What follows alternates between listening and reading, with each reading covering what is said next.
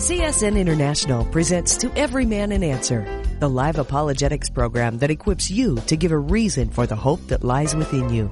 If you have a Bible question or a question on the Christian faith, you can call us at 1-888-827-5276. Again, that's 1-8888-ASK-CSN.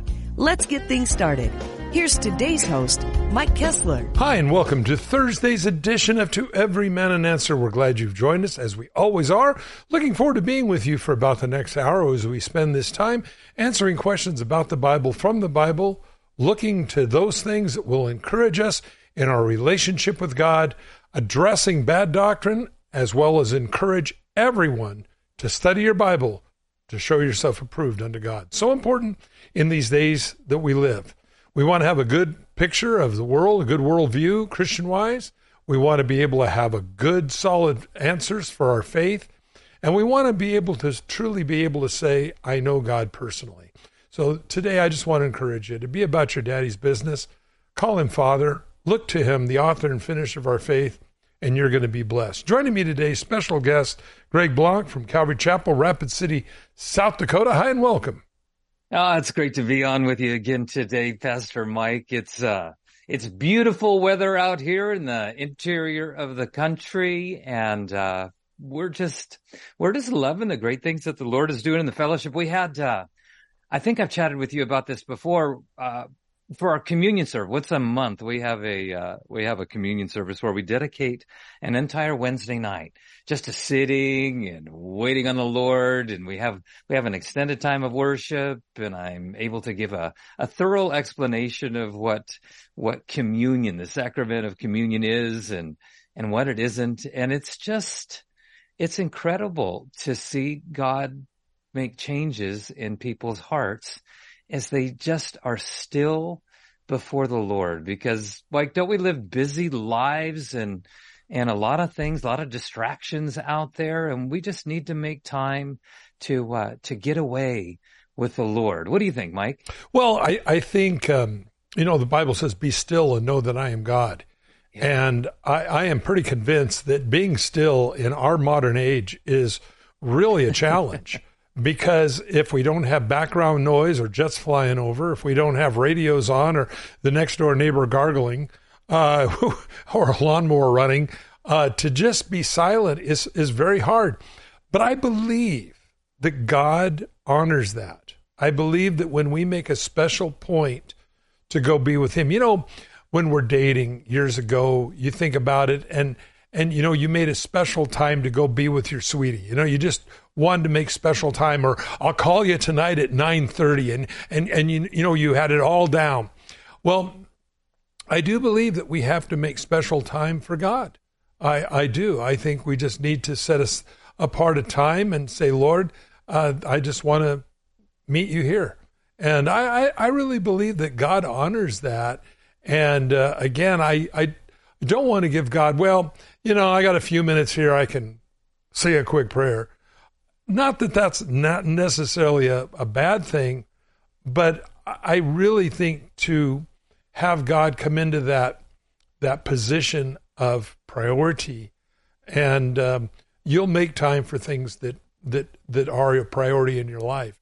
So anyway, giving God our best, I think, is so important in these days. And so, once again, I want to remind everybody, if you go to your app store, you can download the CSN radio app, all new, and listen anywhere, anytime on your personal device. I think you'll enjoy that. And again, we could go ahead and go to the phones. 8888 Ask CSN's the number to call. If you want to be part of the programs today, we got some lines open. Let's go to Kathy in Idaho. Hi, welcome. Hello. Hi. So I hope my question is pretty simple. By the way, I've been listening to you guys for a long time, and I really appreciate everything that you do. In Matthew chapter 4, when Jesus is being tested by Satan, yes, and it says that that Satan took him up to the pinnacle of the temple, and he took him to the top of the mountain. And my question is that word "took," like, did Satan physically, okay, come with me? Or was it more or did Jesus go with them voluntarily? Or was it more of a, let's sit here and look at this scene together kind of thing? I mean, what's your perspective of what happened there? Well, that's a great question, Diane. Your thoughts, Greg? Well, I wish that our Bibles came with photographs, don't you, Mike? Amen. The Bible doesn't say; it just says that he took him. I'm presuming it was in a vision or something in the supernatural realm. It very certainly could have been physical, but the challenge there, or the point there, is the temptation that he goes to the temple there in he takes him, he tempts him with saying that all this has been given to me, and if you'll just bow down and worship me, and each time Jesus responds with what? And it, with an it is written, and so I would think that when he takes him to the temple, he says, hey, go ahead and do the high dive, off the pinnacle, because after all, God is going to protect you, and he just says, don't put the Lord to the test. You get the picture that Satan, if he is not afraid to tempt his creator, he certainly isn't afraid to tempt us. If he's able to take him to either physically or in a vision to the pinnacle of the temple and tell him to do a divine bungee jump, and you won't even stub your toe as a result. The whole idea there is that you shall not tempt the Lord your God. So whenever the enemy comes, I think the principle is, whenever the enemy comes and is wanting to tempt you, we always respond with what? It is written. Pastor Mike? Amen. And so, and we want to be careful not to add to God's word. And so when it uses these words that we find there, he was carried away, we want to just simply say, well, Lord, it appears that, however, and maybe, I've often heard it said one time that, because it says he was led up by the Spirit into the wilderness and he was tempted by the devil. And it says after he had fasted for 40 days and 40 nights afterwards, he was hungry, and the tempter came and said, Son of man, command these stones to be made bread. He could have turned the whole mountain into bread if he wanted to. And then, like you say, the devil took him up to the pinnacle of the temple. Again, I think it's not clearly spelled out, and it may very well be just as Paul's infirmity of the flesh was not clearly spelled out either. Maybe we can put our own life in there, how the devil would come and try to take us away to tempt us, or whatever thorn in the flesh that Paul had. I know that we all, as Christians, sometimes have those, and we feel that even God doesn't love us because we have a thorn in the flesh. But I think sometimes when things are not named per se in the Bible or how it was done, I think it's so we can apply our lives in there, because I've seen the devil carry people away in very interesting ways, sometimes through success, sometimes through failure, sometimes through feeling that God didn't answer your prayer. So when Satan took him, and it's interesting that Satan quotes scripture to Jesus. Now, albeit it's out of context, because it's all about being in the will of God, Satan doesn't care about context. All he cares about is distorting God's word, and he did that to Jesus, and Jesus wouldn't hear it. He just rebuked him and said, the devil really, again, has such ways to do this. You shall not tempt the Lord your God. So, hope that helps. Yeah, thank you. All the commentaries I read, I could not find anything that hit the word took specifically, so I wasn't sure how he took him, but there's no way that Satan took him by force, so it had to have been something where he's like, all right, go ahead, but you're not going to win, you know? Well, and I think a lot of times Jesus allowed things to happen to him so that we would know that we would have strength in those same situations when the devil would try to take us away or to tempt us in certain ways. And so I hope that answers it for you, Kathy. And do you have any other questions? That takes care of me. Thank you very much. Well, Kathy, God bless you. Thanks so much for the call. Stay on the line. We'll send you out the movie Jesus. Really good, based on the book of Luke. What you hear read is the book of Luke being read to you, and all the colors are accurate, the buildings are accurate, as close as they could do, and very, very good. This has been shown around the world and literally led millions to Christ. So stay on the line. We'll get that out to you. Think you'll enjoy it. Thanks so much, Kathy, for the call. Let's go to Diane, Mountain Home, Idaho. I welcome. Yes, hi. I have a question concerning a book that was interviewed, a brand new book called Marking the Masses last night. And it sounds like a really good book. I don't know if you want me to mention the author, but I do listen to him, Tom Hughes. But when they were doing the interview, he said, that for all true Christians that we need to be aware and wake up, because with all this digital currency and, everything that's happening to mark people and follow people, that we shouldn't be fooled, the true Christians, that the mark of the beast is here and around the corner. Well, isn't the church gone? The Lord takes us out after Revelation 3. The church isn't mentioned, right? Right. And here's the thing, Diane, to answer a little bit more of that. I do believe the church is gone. However, there will be tribulation saints. We find them mentioned in Revelation chapter 6, this huge number that John did not recognize. And he said, who are these? The angel asked him, and he says, I don't know. Who are they? And he said, these are literally the martyrs that came up out of the Great Tribulation. Now, again, to live for Christ during the tribulation will probably cost you your life. Very clearly, the Bible tells us they were beheaded for their faith. So we understand there's going to be a mass slaughter of those who love God. Now, again, I believe the church is gone. And something I think we all have to be very much aware of. The mark on your hand or on your forehead is not just a mark. It is a mark, but it's declaring your allegiance to the one world order. And I think that's extremely important because you will be required by the world government to take this mark on your hand or on your forehead. So I think we have to be very much aware of it.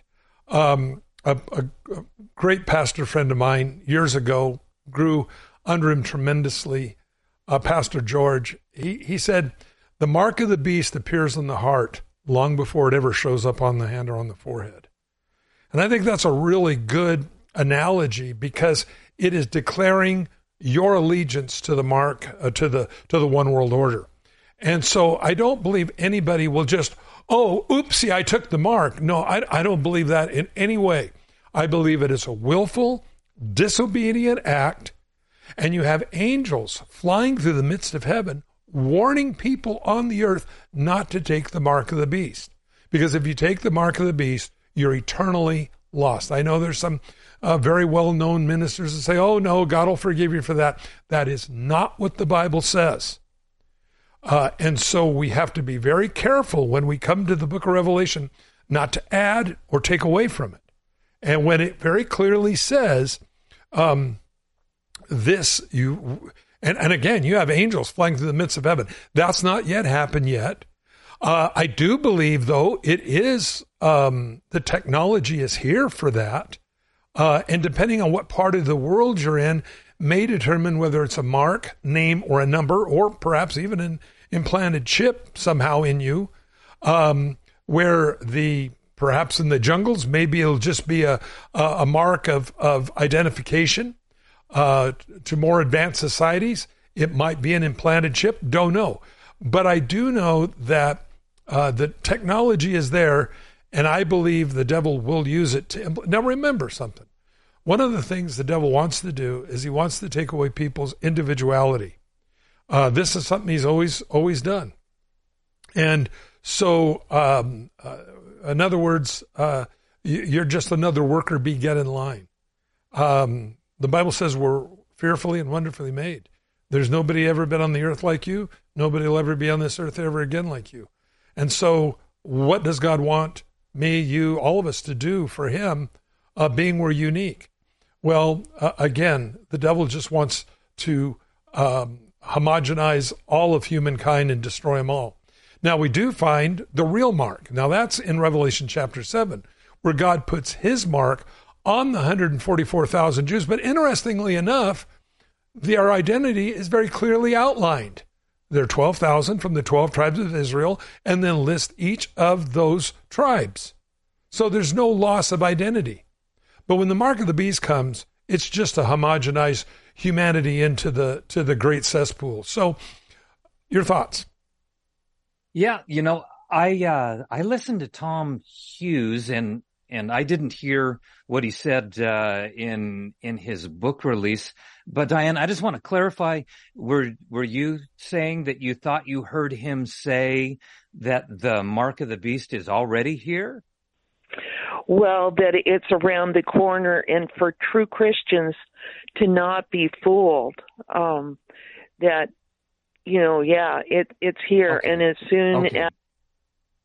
Well, to answer your question, of course, the mark of the beast isn't here yet, but I do believe, well, right around the corner is a relative term. We know that it's at least 3.5 years away because Revelation 13 happens at the midpoint of the tribulation. And, the Bible clearly says in Revelation 13, and it's right around verse 16, it says he causes all, both small and great, rich and poor, free and slave, to receive a mark on their back of their right hand, or their foreheads. And I know that Pastor Tom Hughes he's pre-trib. He believes that we're out of here before the Antichrist comes on the scene. So I'd have to listen to exactly what he said.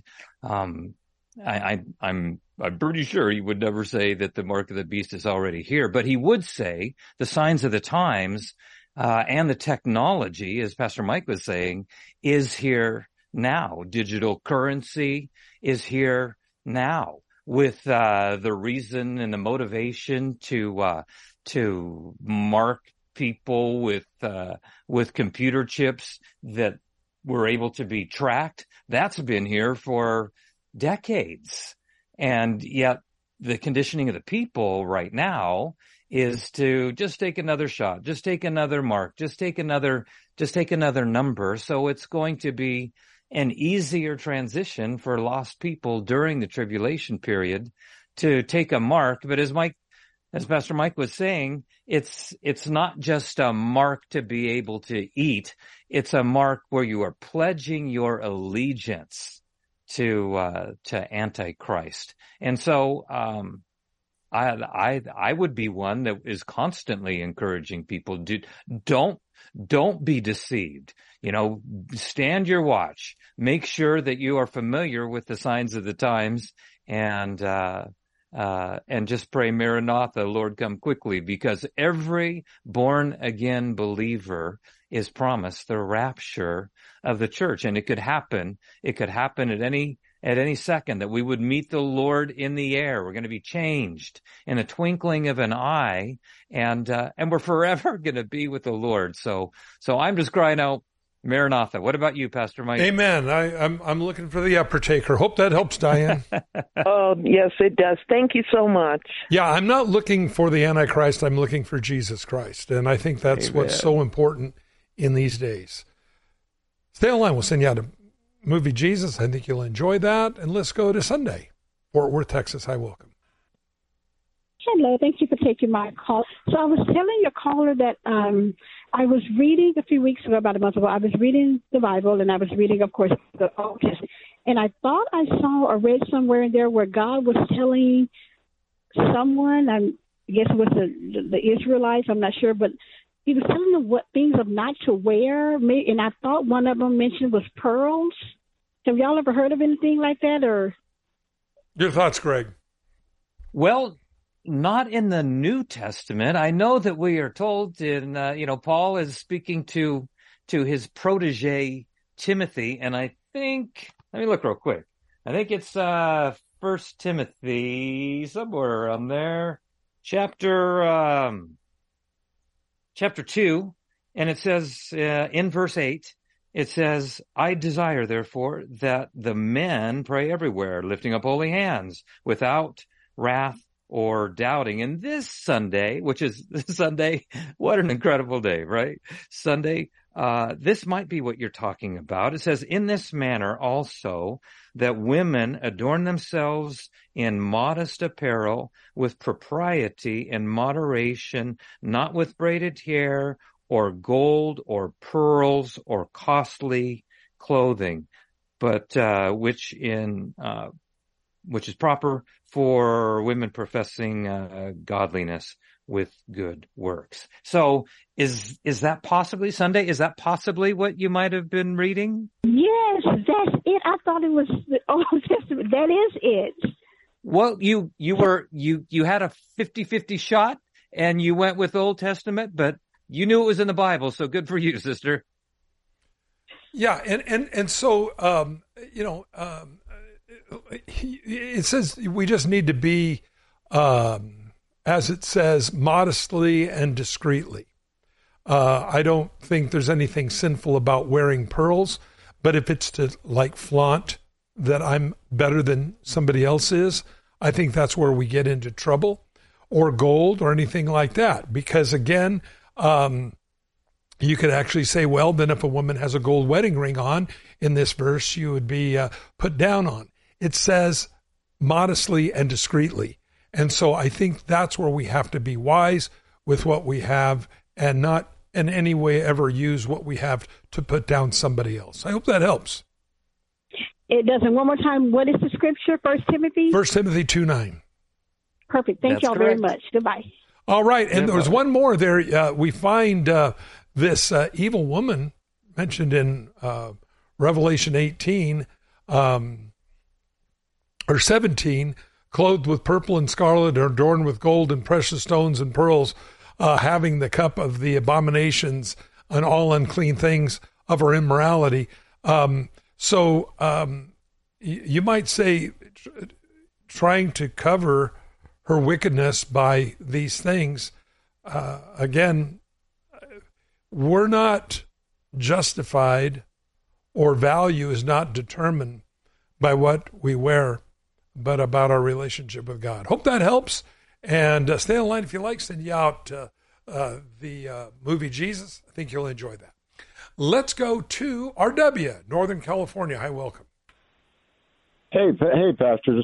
Just have a question about what's your take on churches they're good, solid churches. They get good preaching, more topical studies, good worship, good fellowship, loving church, outreach and everything, but they refuse to touch on the end times or refuse to talk about politics or get involved politically, and they use Romans 13 as a reason to not get involved in politics, and they said that we should just preach the word. And then would that be majoring on the minors to take issue with that, or I just wanted your thoughts on it, and I'll sign off and let you answer. Okay, well, Greg, thanks so much for the question. Your thoughts?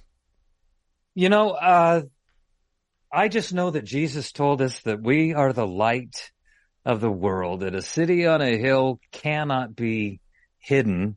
And, in the big picture, I'm about sharing the gospel. I want to see people saved, but at the same time, one of the ways that leadership is influence. I was taught that years ago. And one of the ways that you can lead people is through having political positions. Somebody's going to be making decisions for how we live our life on this planet. And the question always comes up. I mean, if wouldn't you want a truly born again, Spirit-led, Spirit-filled, Bible-believing, Bible-teaching president? I mean, in the big picture, wouldn't you want that? Of course you would. So I'm one of those guys, and I think Mike is probably in the same camp. I'm constantly encouraging sold-out Christians to run for city council and to run for mayor and to run for school board. Funny you mentioned that. Just today I had lunch at Applebee's with my friend who is the president of our local school board here in Rapid City, and I was commending him for being willing to take the heat of stepping up and being in a political role like that. And so when I hear some people tell us that, we're to submit to our government, I get that. But if I have a choice, I'm going to submit to a government that actually has Christians in high positions of political office. What about you, Pastor Mike? Well, all the way through the Old Testament, you find what prophet in the Old Testament was not involved in politics. I'm serious. I mean, whether it was Elijah going after Jezebel and Ahab, whether it was John the Baptist telling in the New Testament, telling Herod, it's not lawful for you to have your brother's wife. Jesus calling Herod that old fox. That was not a flattery term. In fact, the Bible says the little foxes are what destroy the vineyards. We find all the way through the Bible, people standing up to the tyranny of government. And if people don't know what the Bible says, and I think sometimes what these people who are running for, what they stand for, I think we're in real trouble. Again, when they run for office, they're real conservative. When they get into office, they go off the rails. Coming up on a break, we'll have more right after this. CSN is listener supported. If you'd like to partner with CSN by helping us cover our cost of operations to broadcast God's Word nationally and across the world, please consider making a donation. All donations are tax deductible, and CSN offers a variety of ways to donate. You can donate on the phone by calling us at 1-800-357-4226, by mail at CSN Radio, P.O. Box 391, Twin Falls, Idaho, 83303, or through our website at csnradio.com. CSN also offers a simple, automatic monthly subscription. Just pick an amount as low as $10 and subscribe. Every month, your donation will automatically happen, and you don't have to do anything else. And subscriptions can be canceled at any time. Log online to csnradio.com, click the donate button on top of the homepage, pick an amount, and then click subscribe. Together, we can continue to spread the gospel. You're listening to the Christian Satellite Network. We broadcast on hundreds of stations nationwide, including multiple stations in North and South Dakota. You can listen while in Rapid City, Aberdeen, Hermosa, Dickinson, and Williston. Get a full station list or listen anywhere in the world live at csnradio.com. CSN International, where God's Word is heard.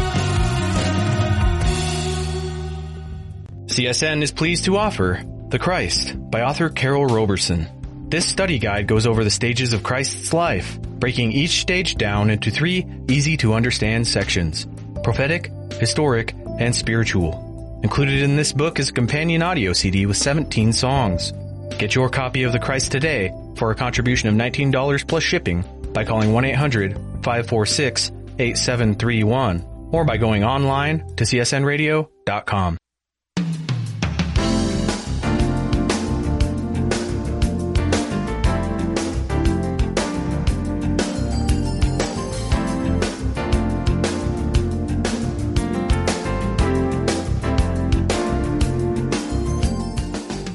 We want to welcome you back to part 2 of Every Man Answer on this Thursday afternoon with Greg Blanc. I'm your host, Mike Kessler. And once again, if you're in South Dakota, and especially around the Rapid City area, I know that Greg would love to see you there at Calvary Chapel in Rapid City, South Dakota. I know if you came by, be sure to tell him that you listen on CSN. And if you're in the southern Idaho area, I'd love to see you here 10 o'clock Sunday morning as we go through the book of Acts. So important. And gives us so much understanding of church, what church should be, how to witness, the dynamics of Christian faith, so important as we go verse by verse through the Bible. And so I want to encourage you to attend church. Now, going back to our previous caller, going and wondering, I think the message of the church, RW, really needs to be Jesus and Him crucified. I really do. However, we do know that as we read Scripture, you're going to come across things. Again, it's impossible to read Romans 1 and see what God says about homosexuality and embrace the Democratic Party as it stands right now. Now, this isn't the way the Democratic Party always was. Harry Truman was a person who had great respect for the Bible, great respect for the nation of Israel. They asked why he went along with making Israel a nation. He says, well, the Bible says, I'll bless those that bless thee and curse those that curse thee. So I'm for the state of Israel. We find other things that different Democrats have done that are very, very good. But the Democratic Party today has changed. It's now more or less the Communist Party. And this is why they won't bring spending under control. We're $32 trillion in debt. This can never be repaid. And they want to go further into debt. If you've got infection, let's pour more poison into it. That's what we've got right now. No country can sustain this kind of debt. So you're going to lose your freedoms, everybody. Now remember, every government that promises you everything you want will take everything you have. It's just the way it is. When the Communist Party ran in Venezuela and some of these other Central American countries, they promised them free school, free college, free medicine, free everything. When they got in power, nothing happened. The military took over. We'd had people call us here on CSN saying they would come knock on the door any time of the day or night. They would come in your house and take whatever they wanted. That's right. That's what this beautiful communistic America is headed for.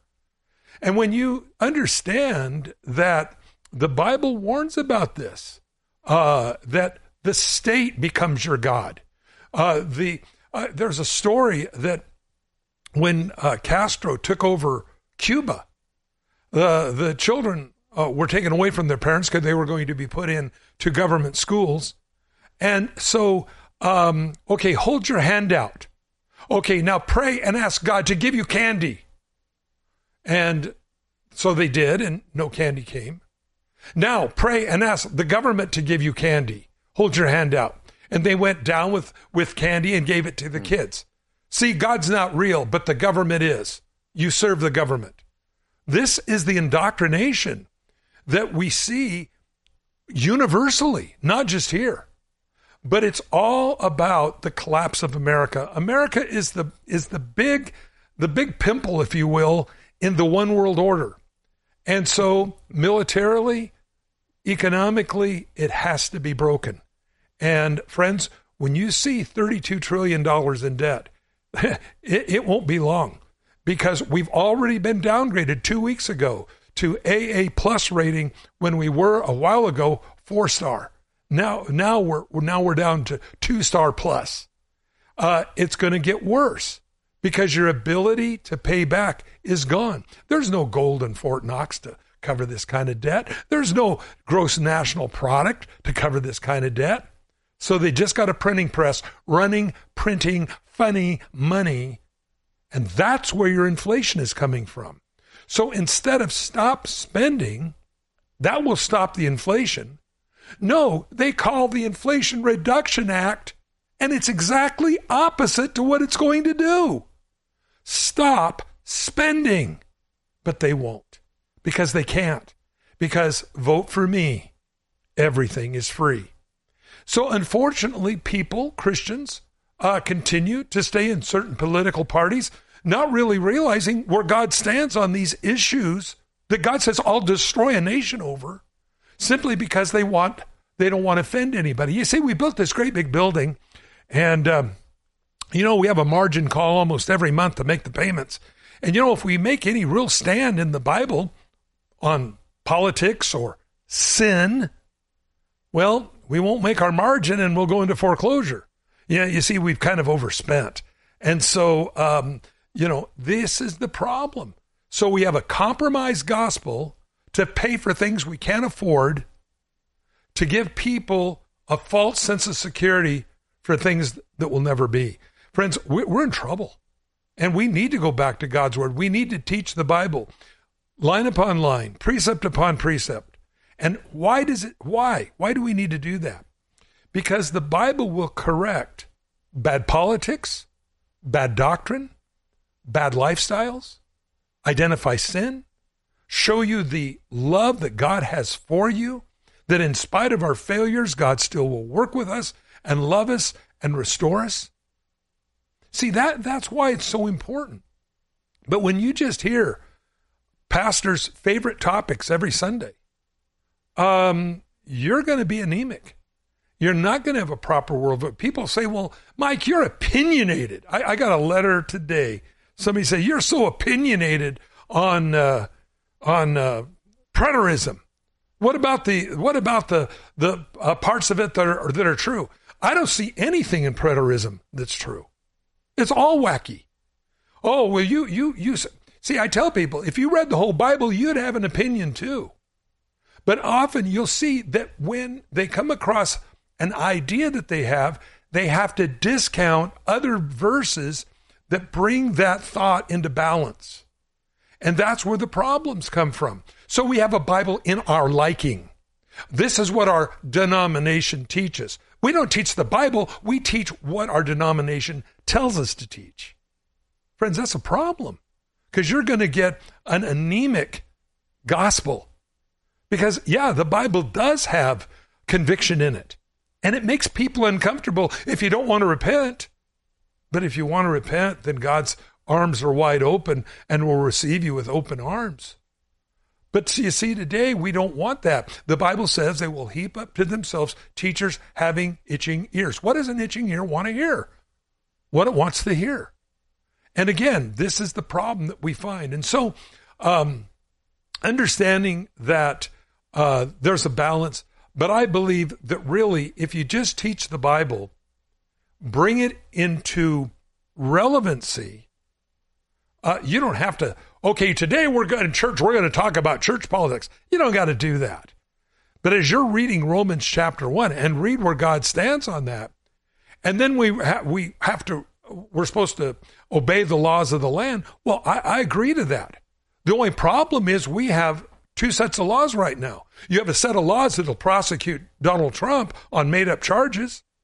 And yet Joe Biden, which they have proof that he's getting money under the table from China, nobody prosecutes that. We have two sets of laws in this country right now. And this is where the problems are coming from. And so understanding that there has to be a balance and there has to be ability to think through what we're being told. Again, I've shared this many times, but we have the issue of schools. It changed about 50 years ago from how to think to what to think. What to think, kids are told in school, global warming is true, communism is good, Stalin was a great guy, America's bad. I know, I've read some of the textbooks. That's what to think. Now, how to think is different. How to think looks at what Stalin did to 20 million Russians as he butchered and slaughtered them. That's not in the textbooks, friends, but that's how to think. Or you look at Mao Zedong in China, in the communist revolution, why Chiang Kai-shek went to Taiwan. Because he butchered 50 million Chinese, his own people.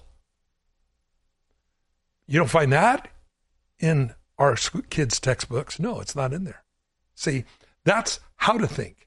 See, what to think, you will be told you are not to question whatever we say is true. See, how to think says, wait a minute, if this guy was so good, how come he butchered 20 million? Or this guy's so good, he butchered 50 million. Or Castro, who butchered 1 million Cubans. What about that? That's how to think. That's all gone from our school systems. Well, unfortunately, again, we need to be people on how to think. And when you read your Bible, how to think. These will bring you to the conclusions that'll lead you to godliness. 8888, ask CSN if you want to be a part of the program today. RW, I hope that answered it for you. Let's go to Leroy, St. Louis, Missouri. Hi, welcome. Today.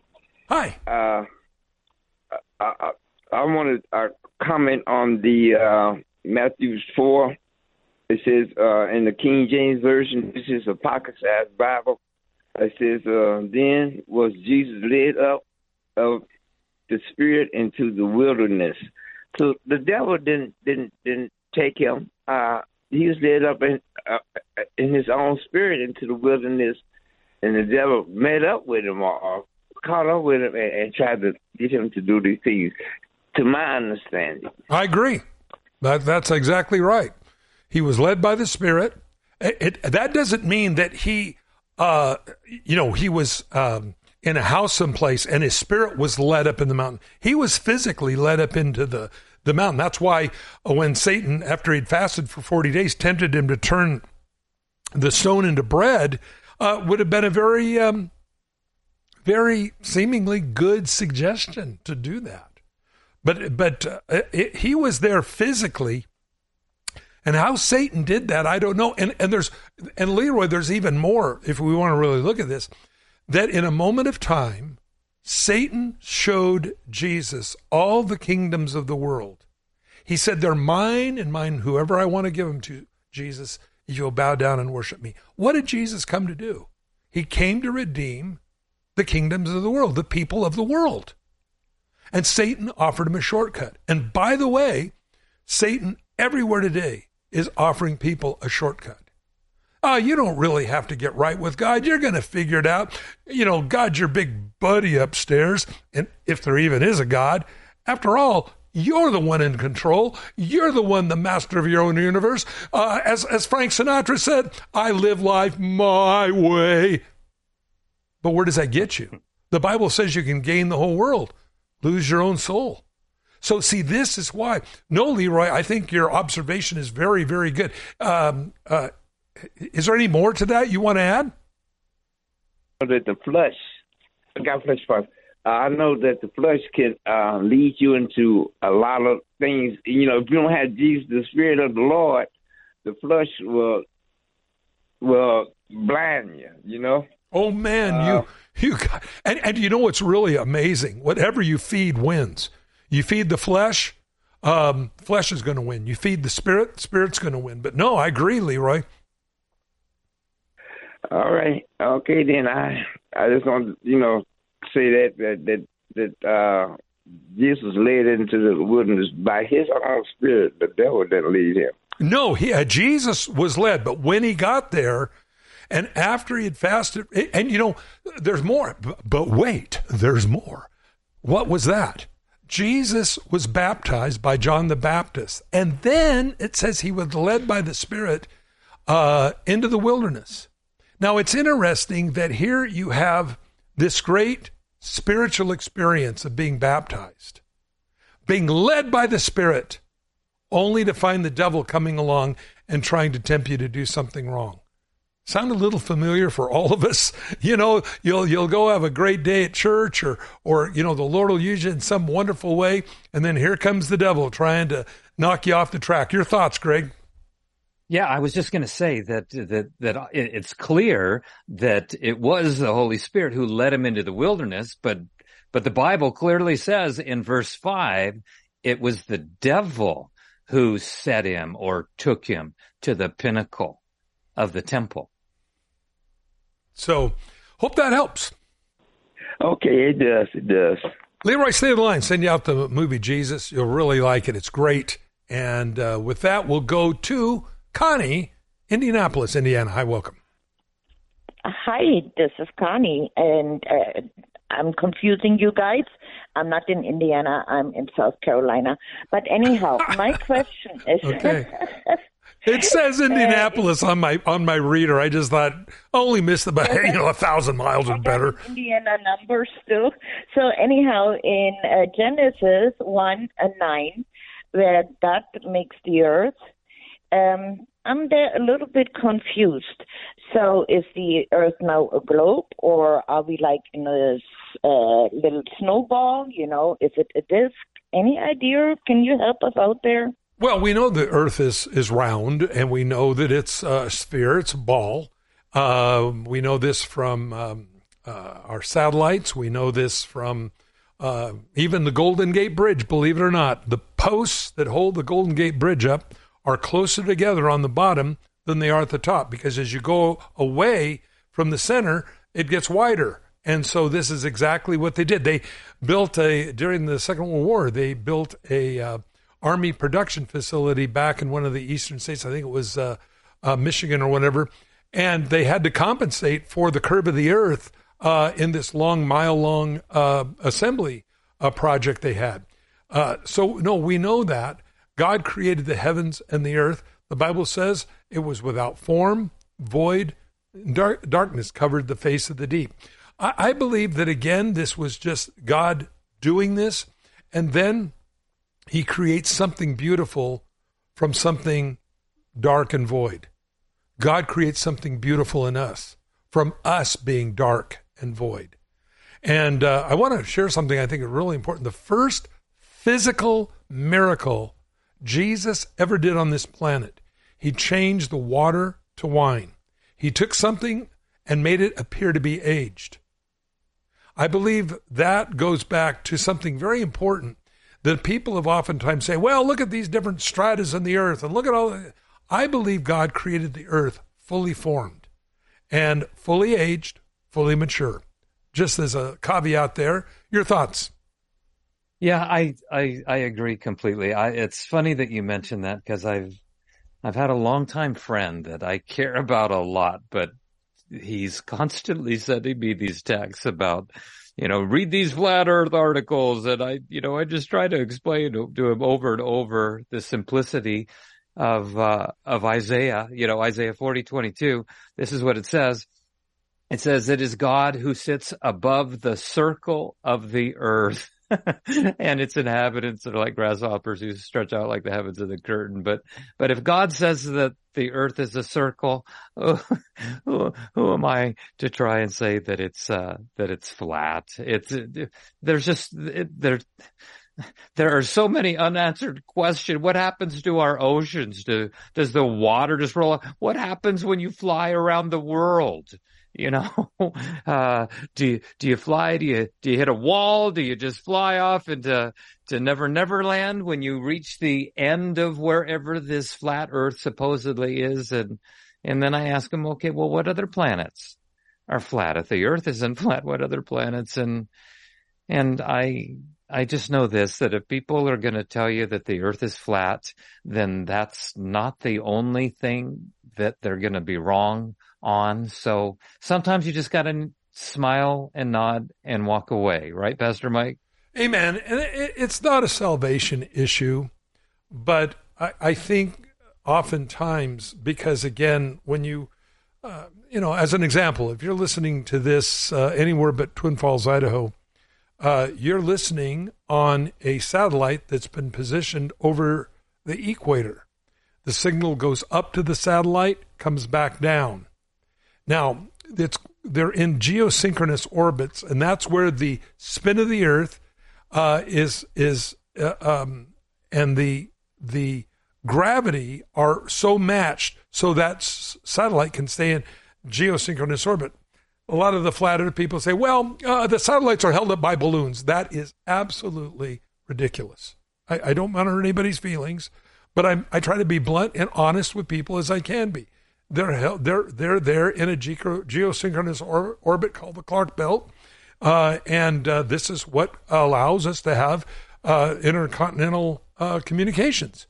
So when we understand that, again, there's a lot of things you can go to, but I don't know if that's really, dear, so much what your question is, because is that what it is, Connie? Basically, but I have to tell you that for your argument, in contrast, there is also in Genesis that God separated the waters that were under the expanse from the waters that were above the expanse, and it was so. And God called the upper waters firmament, which became the heaven. Well, it means the sky. Yeah, it's speaking of the sky. Now, again, there was a separation. We know that. In fact, even science will tell you it's called the continental drift, where we actually can see that happening. Now, God, I think initially was all probably one landmass, and then it broke apart when Peleg was born in the book of Genesis. But there's so many things that won't work if the world is flat. Somewhere the world has to end if the world's flat. And nobody's ever been there. Nobody's ever recorded it. And they go, well, and there's no explanation when you come to the edge. Just like you said earlier, Greg, there's no explanation when you come to the edge. And this is why they thought Christopher Columbus was going to sail off the edge, because they believed the earth was flat. Well, it's not. And again, we understand as we circle the earth, you can go, it's pretty simple mapping to understand why we have the globe the way we have it. But again, Connie, I don't believe it is a salvation issue. But again, we want to study to show ourselves approved unto God, and I believe we want to be sensitive to other people's hearts. Again, I wouldn't make that an issue in trying to lead somebody to Christ, but we want to understand that when God separated the earth from the water, this is where the land masses and the oceans came from and where our sky came from. So hope that helps. That, you know what, we're all going to find out once we are being called up. Amen. That's true. And like I like what you said, Greg.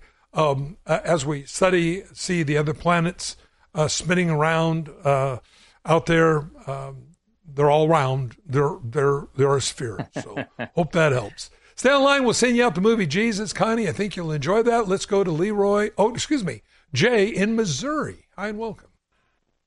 Hi. I wanted to continue from a question that was asked yesterday evening about the church when they speak in tongues at their services, every service. Yeah. Could you elaborate more on that? Yeah, chapter 14 of 1 Corinthians says, if a person unlearned comes into your service, everybody's praying in tongues, he said they're going to walk away saying you're mad, you're crazy. And he said, so in the church, 2 or at the most 3, and let one explain what they're doing.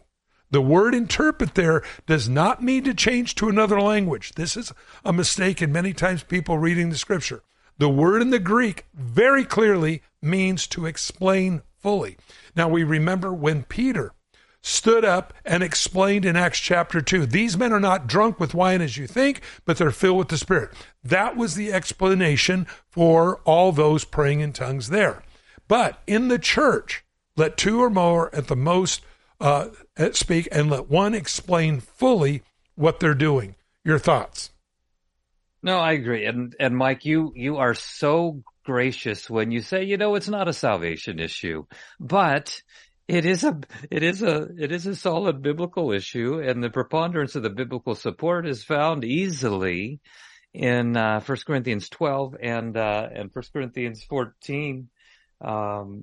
And I think, I have friends, all different flavors of Christian backgrounds, and I love hanging out with my hyper-Pentecostal friends. They stretch me, and I think it's a good thing. But when we come to the topic of tongues is literally a gift. Well, there's obviously two forms of tongues spoken of within the Bible. One is what happens at Pentecost. And either the hearers or the speakers are either hearing or speaking in a language, a known language that is familiar to the people. And then the Apostle Paul talks about a language that says, I wish we all spoke in tongues. I wish you all spoke in tongues. But he would rather have one intelligible word. That was his wisdom. That was his thought behind it. And that is, we would call that a prayer language, and it's for edification between you and the Lord. When we get into some church environments where everybody is at least claiming to be speaking in their prayer language at the same time, in that same passage of 1 Corinthians 14, it says, "For God is not the author of confusion, but of peace, as in all the churches of the saints." And so hope that answers it for you. Jay, call us back. We'll put you on first thing tomorrow. Until then, God bless you. Good night. To find out more about this ministry or to receive a copy of today's program, please call 1-800-357-4226 or write us to Every Man an Answer, P.O. Box 391, Twin Falls, Idaho 83303. That toll-free number is 1-800-357-4226. Subscribe to the free podcast on iTunes by searching for To Every Man an Answer in the iTunes store, or visit us online at csnradio.com/TEMA. To Every Man an Answer is a production of CSN International, the Christian Satellite Network.